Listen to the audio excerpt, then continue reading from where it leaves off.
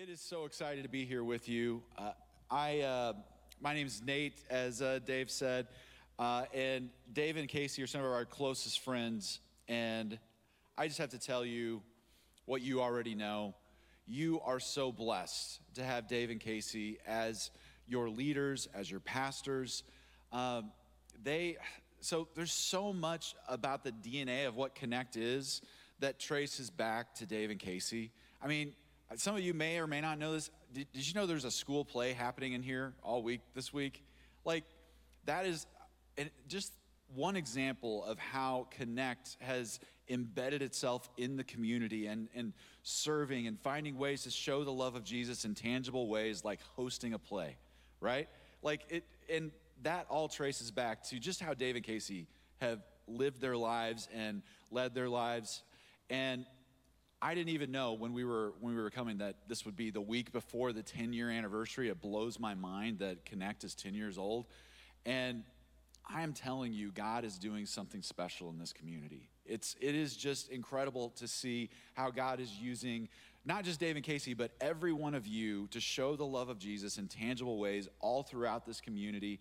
And I really do believe that God is just getting started. So it's really excited for me to be here. Let me introduce you to my family from afar real quick. I brought this photo mostly because I just wanted to see it on this incredible screen here. But that's my son on the left, Ethan. We just helped him get moved into his apartment to start his junior year of Missouri S&T. That's my daughter, Abby. She just started her senior year. And that is the love of my life, Jill, who's with me today. We just celebrated 25 years of marriage in paradise. I've got a photo for that too. And it's crazy because 25 years ago, we got married in Peoria, right here. And fun fact, Casey's parents were the ones that took the photos at that wedding. So that good times. I didn't bring a photo for that though. Sorry about that. I know you're really disappointed. So we're coming to an end of this series, as Dave mentioned, and I say we because I've been following along from afar, and this is such a rich topic to lean into, the idea of the fruits of the Spirit. And so, but it's a pretty simple kind of idea though, because we know that healthy plants produce fruit.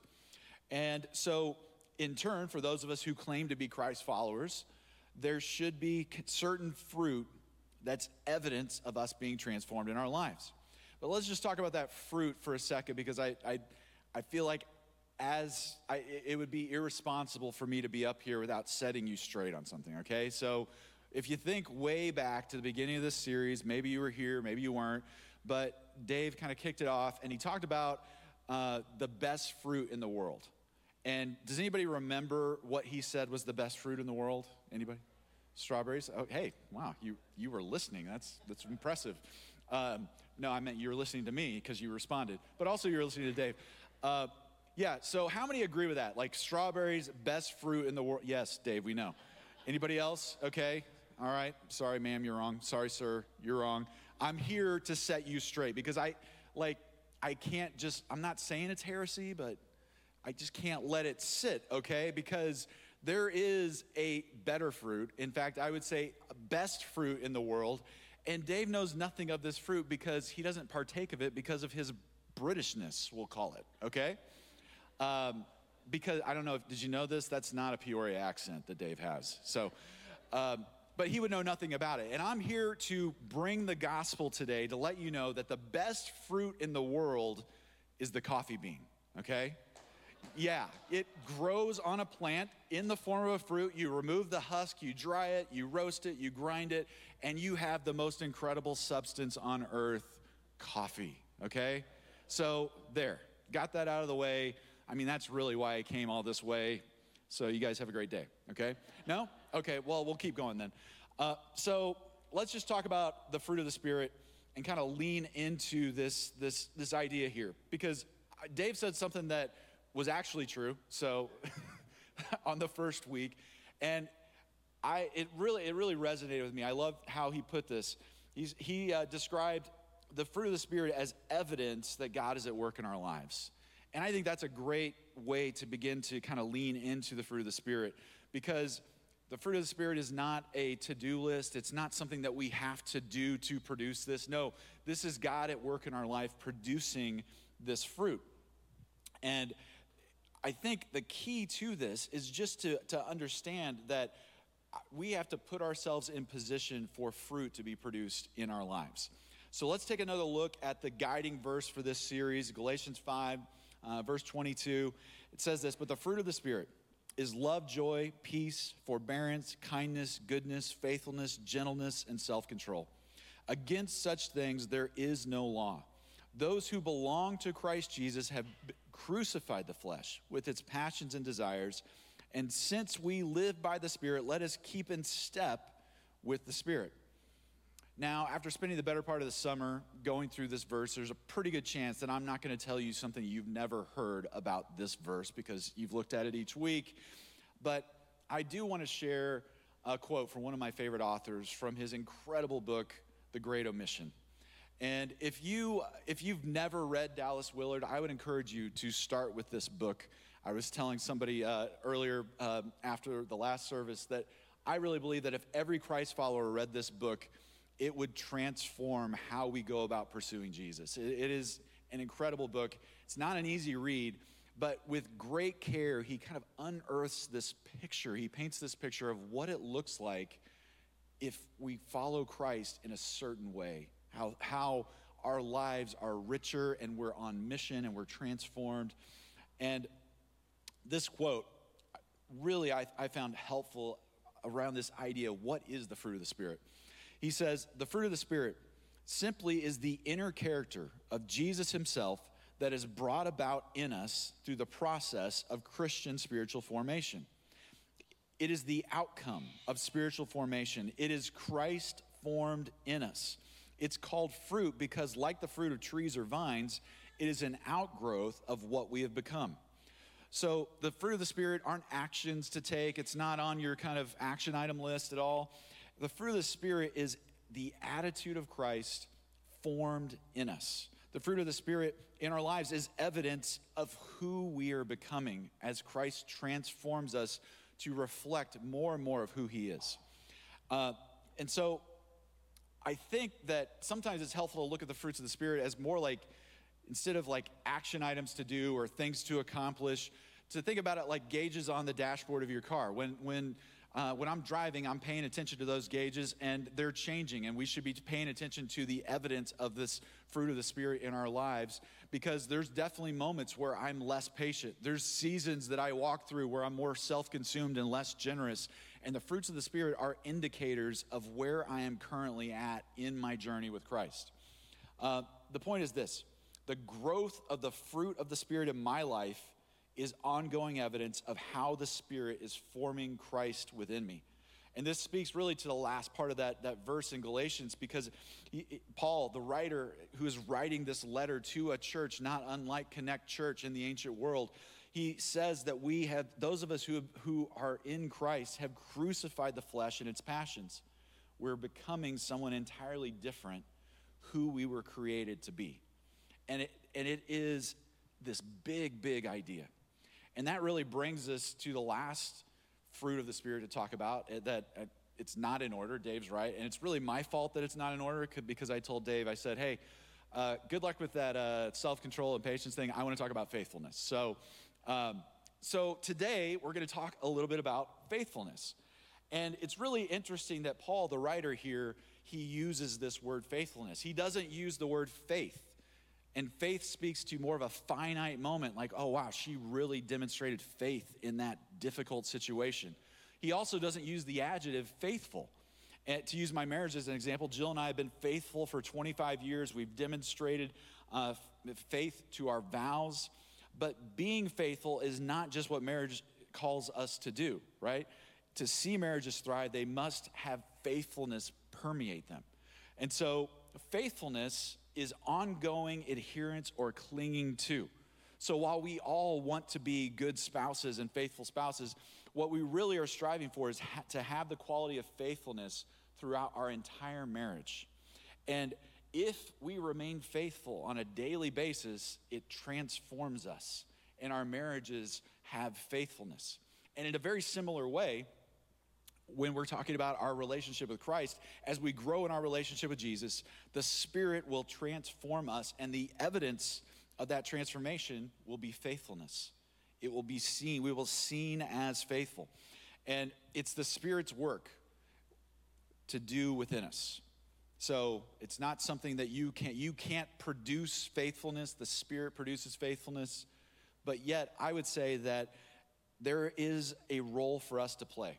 We are responsible for faithfulness to show up in our lives. But I guess it just raises questions. How do we cultivate that?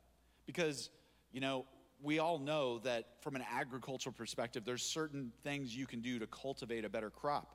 So when we talk about the fruit of the Spirit and specifically faithfulness, how do we cultivate that in our lives? Maybe it also raises the question, is this only for pious people who seemingly have it all together? And then what about those of us who have blown it time and time again? Can we have this fruit of the Spirit? Can we have faithfulness in our lives?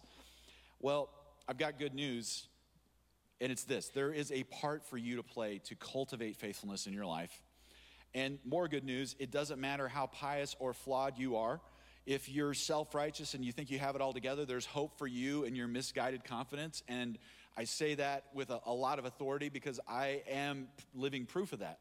And I would also say if you've blown it time and time again, there's hope for you, and I'm living proof of that as well. So it doesn't really matter your track record here. You can have this fruit of the Spirit in your life of faithfulness. But the more difficult news, cultivating faithfulness in your life, to really sort of set the table for the Spirit to do this work, it's not easy. And not only is it not easy, but it requires a level of obedience that just might wreck your life. In all the greatest ways, of course, but it is going to be disruptive, is what I'm trying to say. And so this morning, what I want to do is take us through this rhythm that I've found to be helpful in pushing me in the right direction towards faithfulness. And as I've followed this path time and time again, it's put me in position to be faithful to what God is doing. And I haven't always risen to the occasion, but I've found this to be helpful, and I think you'll find it to be helpful as well. And the great news is this isn't something that I just dreamed up that I sell on late night TV on infomercials, which I think infomercials are still a thing. Maybe I just dated myself. I don't really know. No, this is actually taken from the story of someone in the Bible who's lived this out, and his name's Moses. And probably most of us have heard of Moses in some form or fashion. We kind of maybe know a few things about him, or maybe we know everything about him. But I think if we look at Moses' story, particularly his origin story, which is challenging to say the least, it's in this part of Moses' story that we find this example and this rhythm that if we follow it, I really think it'll put us in position for God to produce the fruit of faithfulness in our life. And there's plenty of other examples that I think we could look at, but there's just something about Moses' story that makes him, I think, relatable. He's just flawed enough to be relatable. So we're going to lean into Moses' origin story this morning. And while we don't know for sure whether Moses was actually a prince of Egypt or not, what we do know is that Moses was actually born into slavery. His people, often referred to as the children of Israel or the Israelites, they were in forced labor for generations when Moses came on the scene. And so when Moses was born, his mother concealed this birth because the midwives in Egypt had been instructed that if a male child was born, he should be put to death because they're trying to avoid a liberator rising up and fighting back against the Egyptians. And so for a while, Moses' mother tried to conceal this until she couldn't any longer. And then she makes the unthinkable decision. Seriously, it is, how does a mother come to this decision? But she puts her child in a basket and just sends him down the Nile River. And we might be so familiar with this story and so close to this story that doesn't really raise eyebrows, but it should, right? And she has some level of faith that I don't know that I've even experienced to be able to send her child trusting God. And what does God do? God is faithful in return.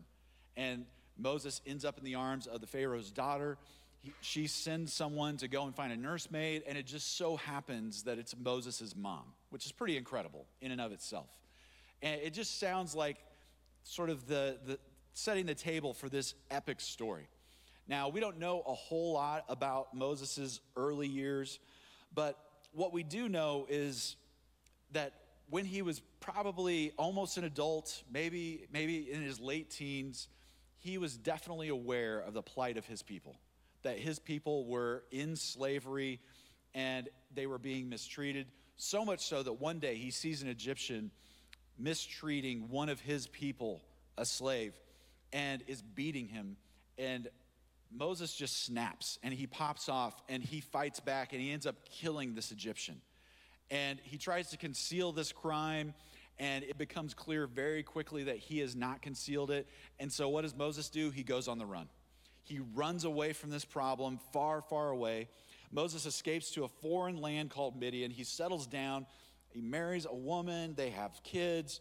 And he begins kind of this new life in seeming obscurity. And Moses has a job, and his job is to tend to the flock of his father-in-law, which is literally the lowest of the low that you could have as a job in the ancient world, but he does it. And his job takes him all over the wilderness, all over this area, this new area where he's living. And as he does this and does this job, it's at one point that he just stumbles upon this shrub on the backside of a mountain that just happens to be burning. And it's burning, but it's not being consumed. And that gets his attention. And so Moses sees this shrub, and actually it's not, the idea of the burning bush is something that is kind of culturally, maybe we're aware of this idea, but it really was probably just a small shrub that was just burning, and it wasn't that unusual, just like a sort of a freak grass fire on a really hot day. It wasn't the most unusual sight. And so this is how Moses writes it in Exodus, because Moses wrote Exodus where we find this account. It says, Moses saw that though the bush was on fire, it did not burn up. So Moses thought, I will go over and I will see this strange sight, why the bush does not burn up. So really, he's minding his own business and notices something kind of interesting. It's on fire, it's not being consumed, what's going on there? And he decides to move in closer to investigate. And maybe, just maybe in the back of his mind, he's thinking, this could be like a God thing, like something I heard my ancestors experience in the past. Like maybe God is up to something here. And so he moves in and he looks at this bush that's on fire, and he gets really curious about why it is on fire. And I think it's worth kind of pointing out here that how interesting it is that Moses, he's been through so much, right? And he hasn't lost his curiosity, and I think that is really, really important, because he's responsible for this whole flock of sheep. He could have just said, hey, we're going to get the flock out of here, and we're going to just leave this behind. I'm not going to look at this bush. I'm just going to keep going, right? But he doesn't do that. Instead, he decides to investigate. And I think that that's key. You see, God is a very big God, and if he wasn't, it would be kind of underwhelming, wouldn't it? And in his bigness, in his all-powerfulness, in his all-knowingness, do you know what he wants most? God wants to be in relationship, intimate relationship with his creation, you.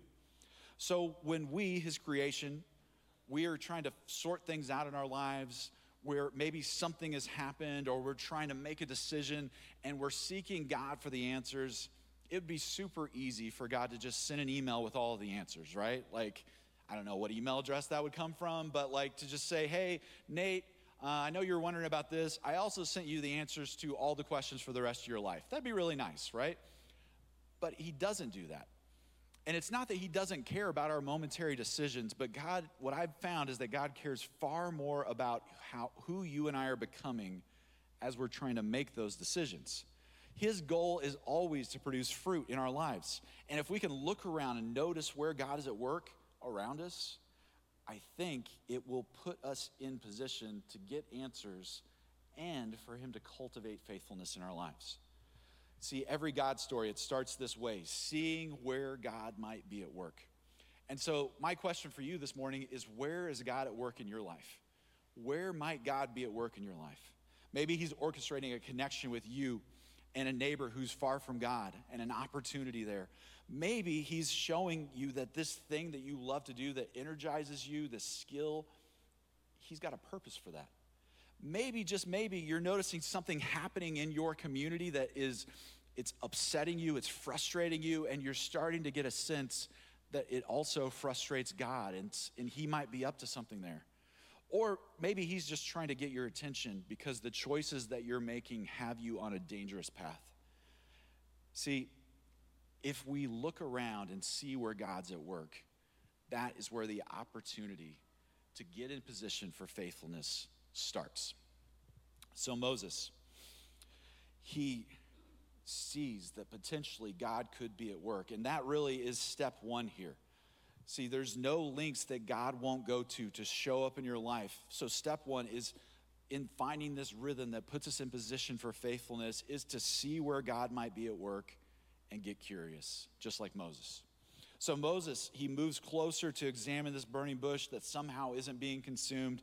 And as he does, he encounters something that I'm sure he never forgot because he hears the voice of God. And I have to wonder, like, the audible voice of God, what did that sound like? Was it this like booming kind of voice, bassy, Was it like the Kermit the Frog, Patrick Mahomes kind of voice, Was it like Morgan Freeman, I mean, maybe, just maybe, like God's voice is Morgan Freeman's voice, and he is like, you know what, I want everybody to know what my voice sounds like, so I'm gonna give my voice to Morgan Freeman. I don't know what it sounds like, but the audible voice of God, like he speaks and he tells Moses to not come any further because he's on holy ground. He tells him to remove his sandals. And then he identifies himself. And this is what he says in Exodus chapter 3, verse 6. He says, I am the God of your father, the God of Abraham, the God of Isaac, the God of Jacob.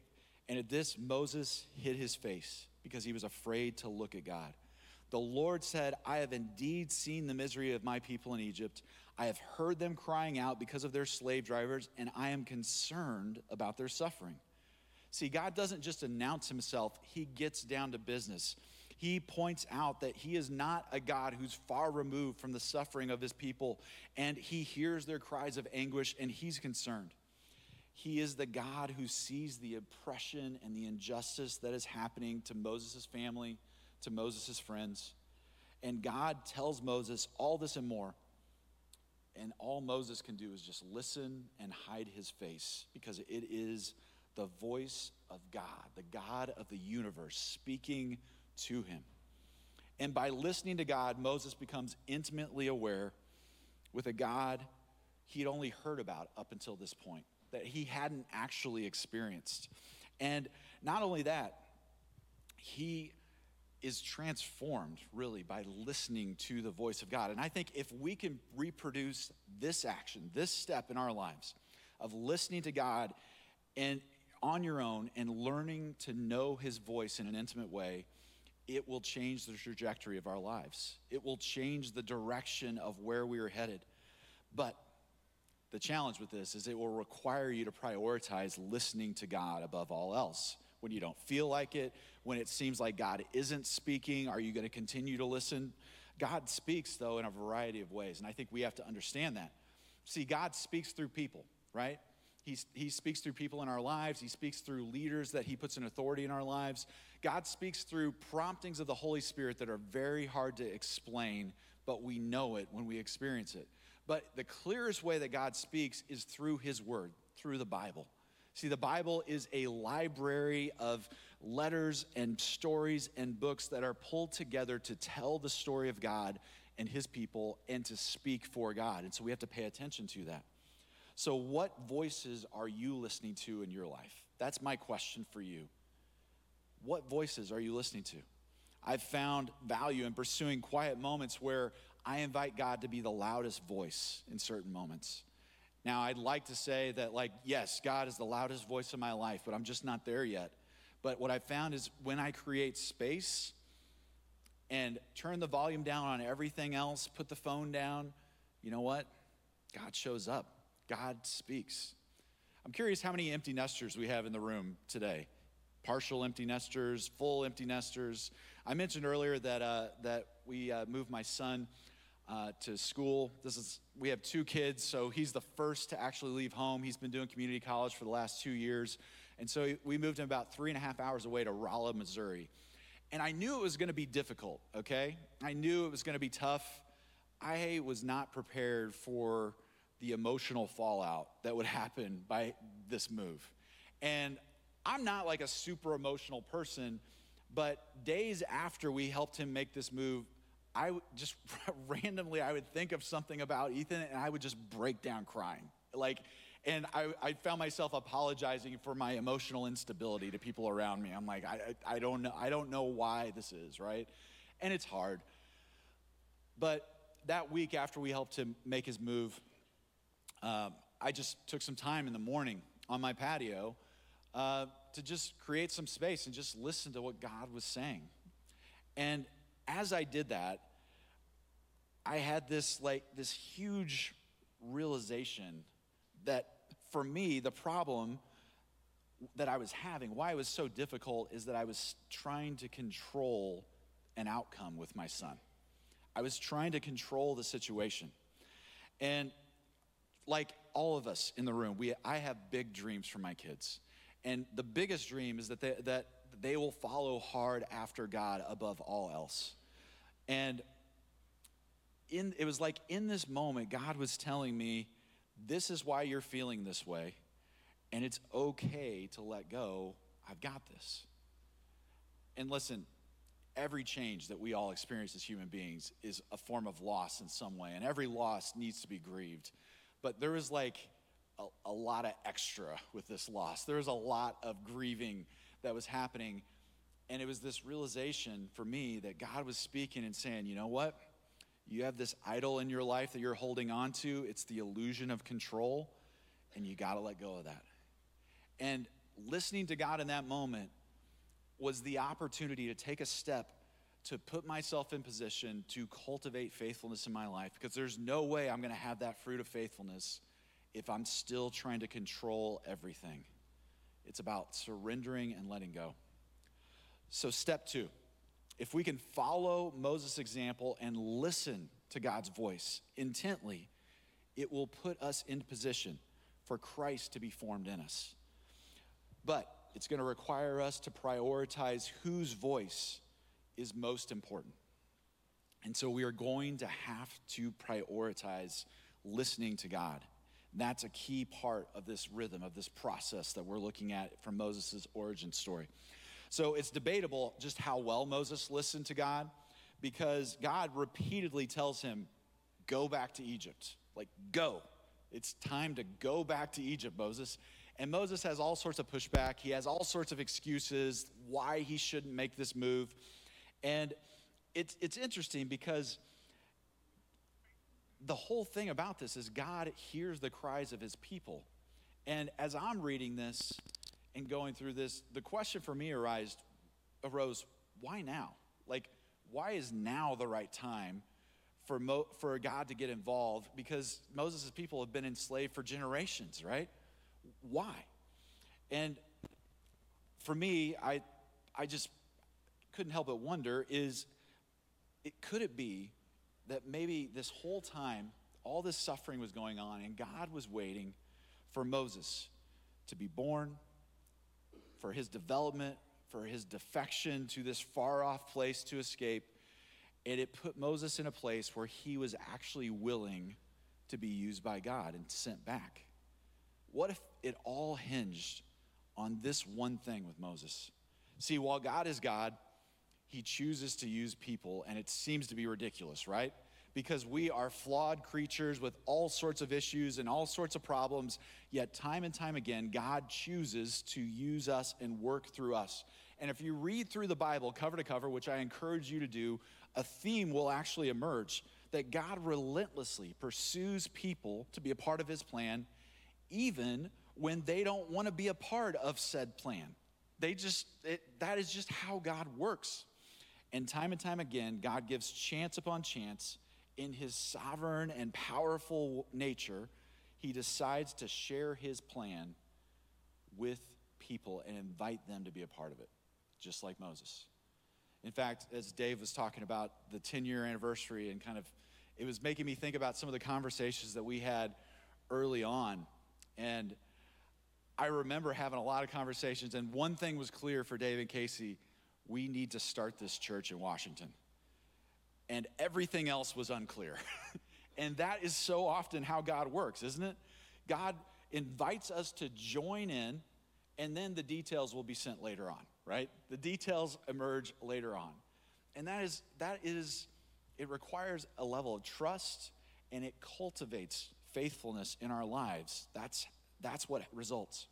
So my question for us this morning, another question is how might God be sending us? Because step 3 here is pretty straightforward if we're looking at what Moses does. Because Moses finally listens. He finally goes, and all the incredible epicness of Moses' story ensues, right? There's 10 plagues. The parting of the Red Sea, he mobilizes millions of Israelites, and he's leading them to a far-off destination that he doesn't even know where it is. He's just sort of following God. It is a crazy story. And so step 3 for us is to go to where or whom God is sending us. Go to where or whom God is sending you. And so for the follow-up question really is, where might God be sending you? I mean, he might be sending you to a friend that you haven't talked to in years. He might be sending you home today to reconcile with your spouse. He might be sending you back to your hometown to plant a church. He might be sending you away from disaster, away from that pornography habit, away from that inappropriate relationship that threatens to wreck everything in your life. God is constantly on the move, and he's constantly choosing to send us, and he wants us to move with him. But it all requires one thing. It requires faith. And on a long enough timeline, when we put ourselves in position and we go to where God is sending us, it cultivates faith in our life. And sooner or later, faithfulness will permeate our lives if we do this time and time again. And that is the challenge with faithfulness. In order to put ourselves in a place to where we can do that, it is uncomfortable. Christ being formed in us doesn't just happen when things are going great and we're being super just chill, It's not a low-key thing. What it is we have to get uncomfortable and put ourselves in a place where we're trusting God. So what I've found is that if we follow this rhythm, if we follow this process, when we see God at work and we listen to him and then we go to wherever he's sending us, it's uncomfortable, it stretches us, but what we see happen is that God moves through us in unimaginable ways. And this has become the challenge of my life: to see, listen, go, and repeat. And I gotta tell you, there's more times I've gotten it wrong than I've gotten it right. But it's so ingrained in me. Actually, I have a tattoo of the burning bush on my shoulder. And it's this reminder that even when things are difficult, God is still at work. And God wants to be at work and is at work in your life. It's just a matter of whether you're going to choose to see him, listen to him, and then go to whomever, wherever he's sending you. So how do we cultivate this fruit of the Spirit in our life, this faithfulness? It's the Spirit's work. The Spirit forms Christ within us, but we have a role to play to put ourselves in position for faithfulness. So will you say it aloud with me? See, listen, go, repeat. See, listen, go, repeat. This rhythm, it has the potential to disrupt so much in our lives. And I think if we can all do this, even if you're here today and you're saying, you know what, I've never seen myself as somebody that God is going to use, I've messed up too many times. God desires so much to be in an intimate relationship with you and to use you, not even in spite of the poor choices that you've made, but to use those for his glory. And so if you counted yourself out from the beginning, start looking around to see where God might be at work. Start looking for those burning bushes in your life. There's this interesting kind of belief that some rabbis hold about the burning bush. And it's this. Some rabbis don't believe that the burning bush was burning just like right as Moses comes around the corner, it sort of ignites like a lamp or something like that, and it's just sort of there. A lot of rabbis actually believe that that burning bush had been burning since the beginning of time. When God spoke the world into existence, it ignited. And God was just waiting for someone to stumble across it on the backside of a mountain and to get curious and say, is God doing something here? That's pretty interesting, isn't it? See, God deeply, deeply desires to use all of us in history-changing ways.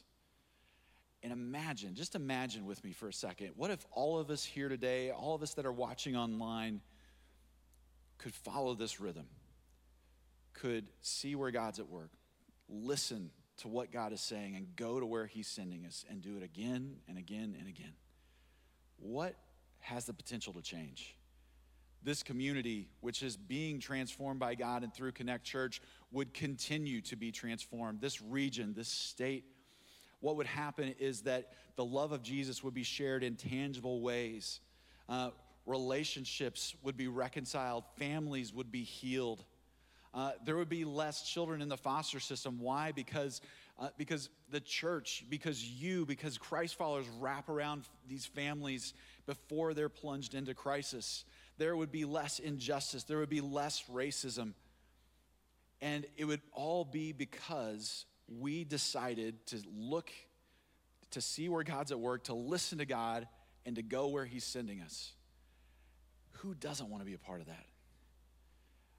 I just can't help but wonder, even as we're getting ready to celebrate 10 years of Connect, what if this is our origin story?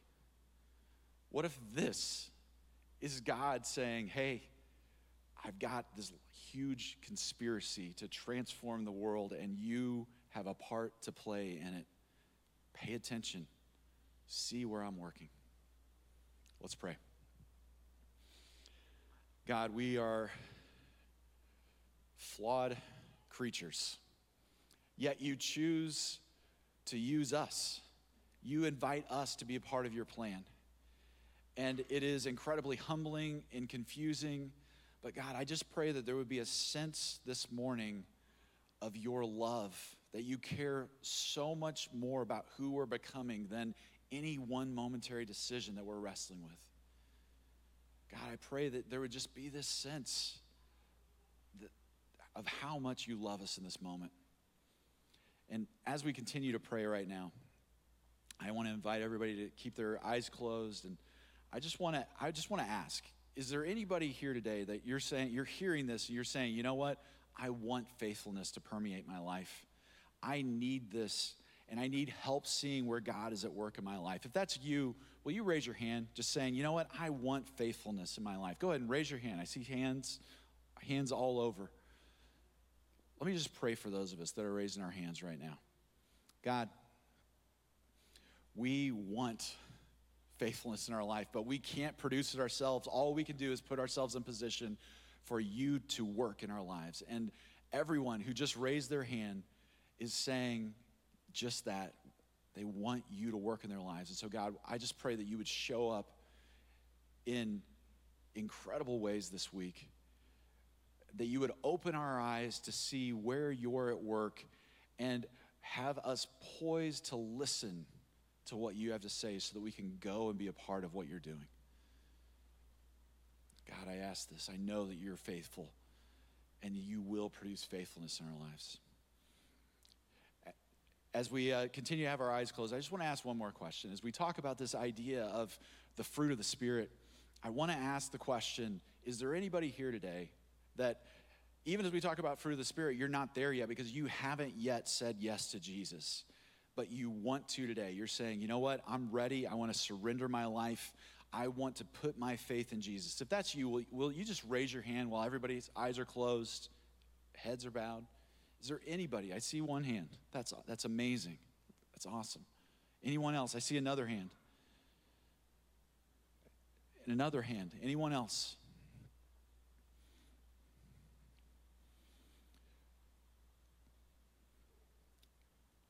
I'm going to pray for everybody that just raised their hand. And I also want to point out that there's a prayer team that will be up here after the service. And I want to invite you to come and pray with them if you raised your hand just now. Let me pray for you. God, there are people here right now that are saying, yes, I need your fruit in my life, and I want to put my faith in you. And God, I pray that you would bless them as they declare their faith in you. And that, God, that you would use Connect to help them grow and put themselves in position to where they can have your fruits of the Spirit on display, God. And I pray that, God, this community would wrap around these people who are putting their faith in you.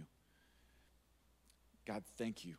Thank you so much for your love. Thank you so much for your faithfulness even when we blow it. God, you're an incredible God. And we are so grateful for you. Amen.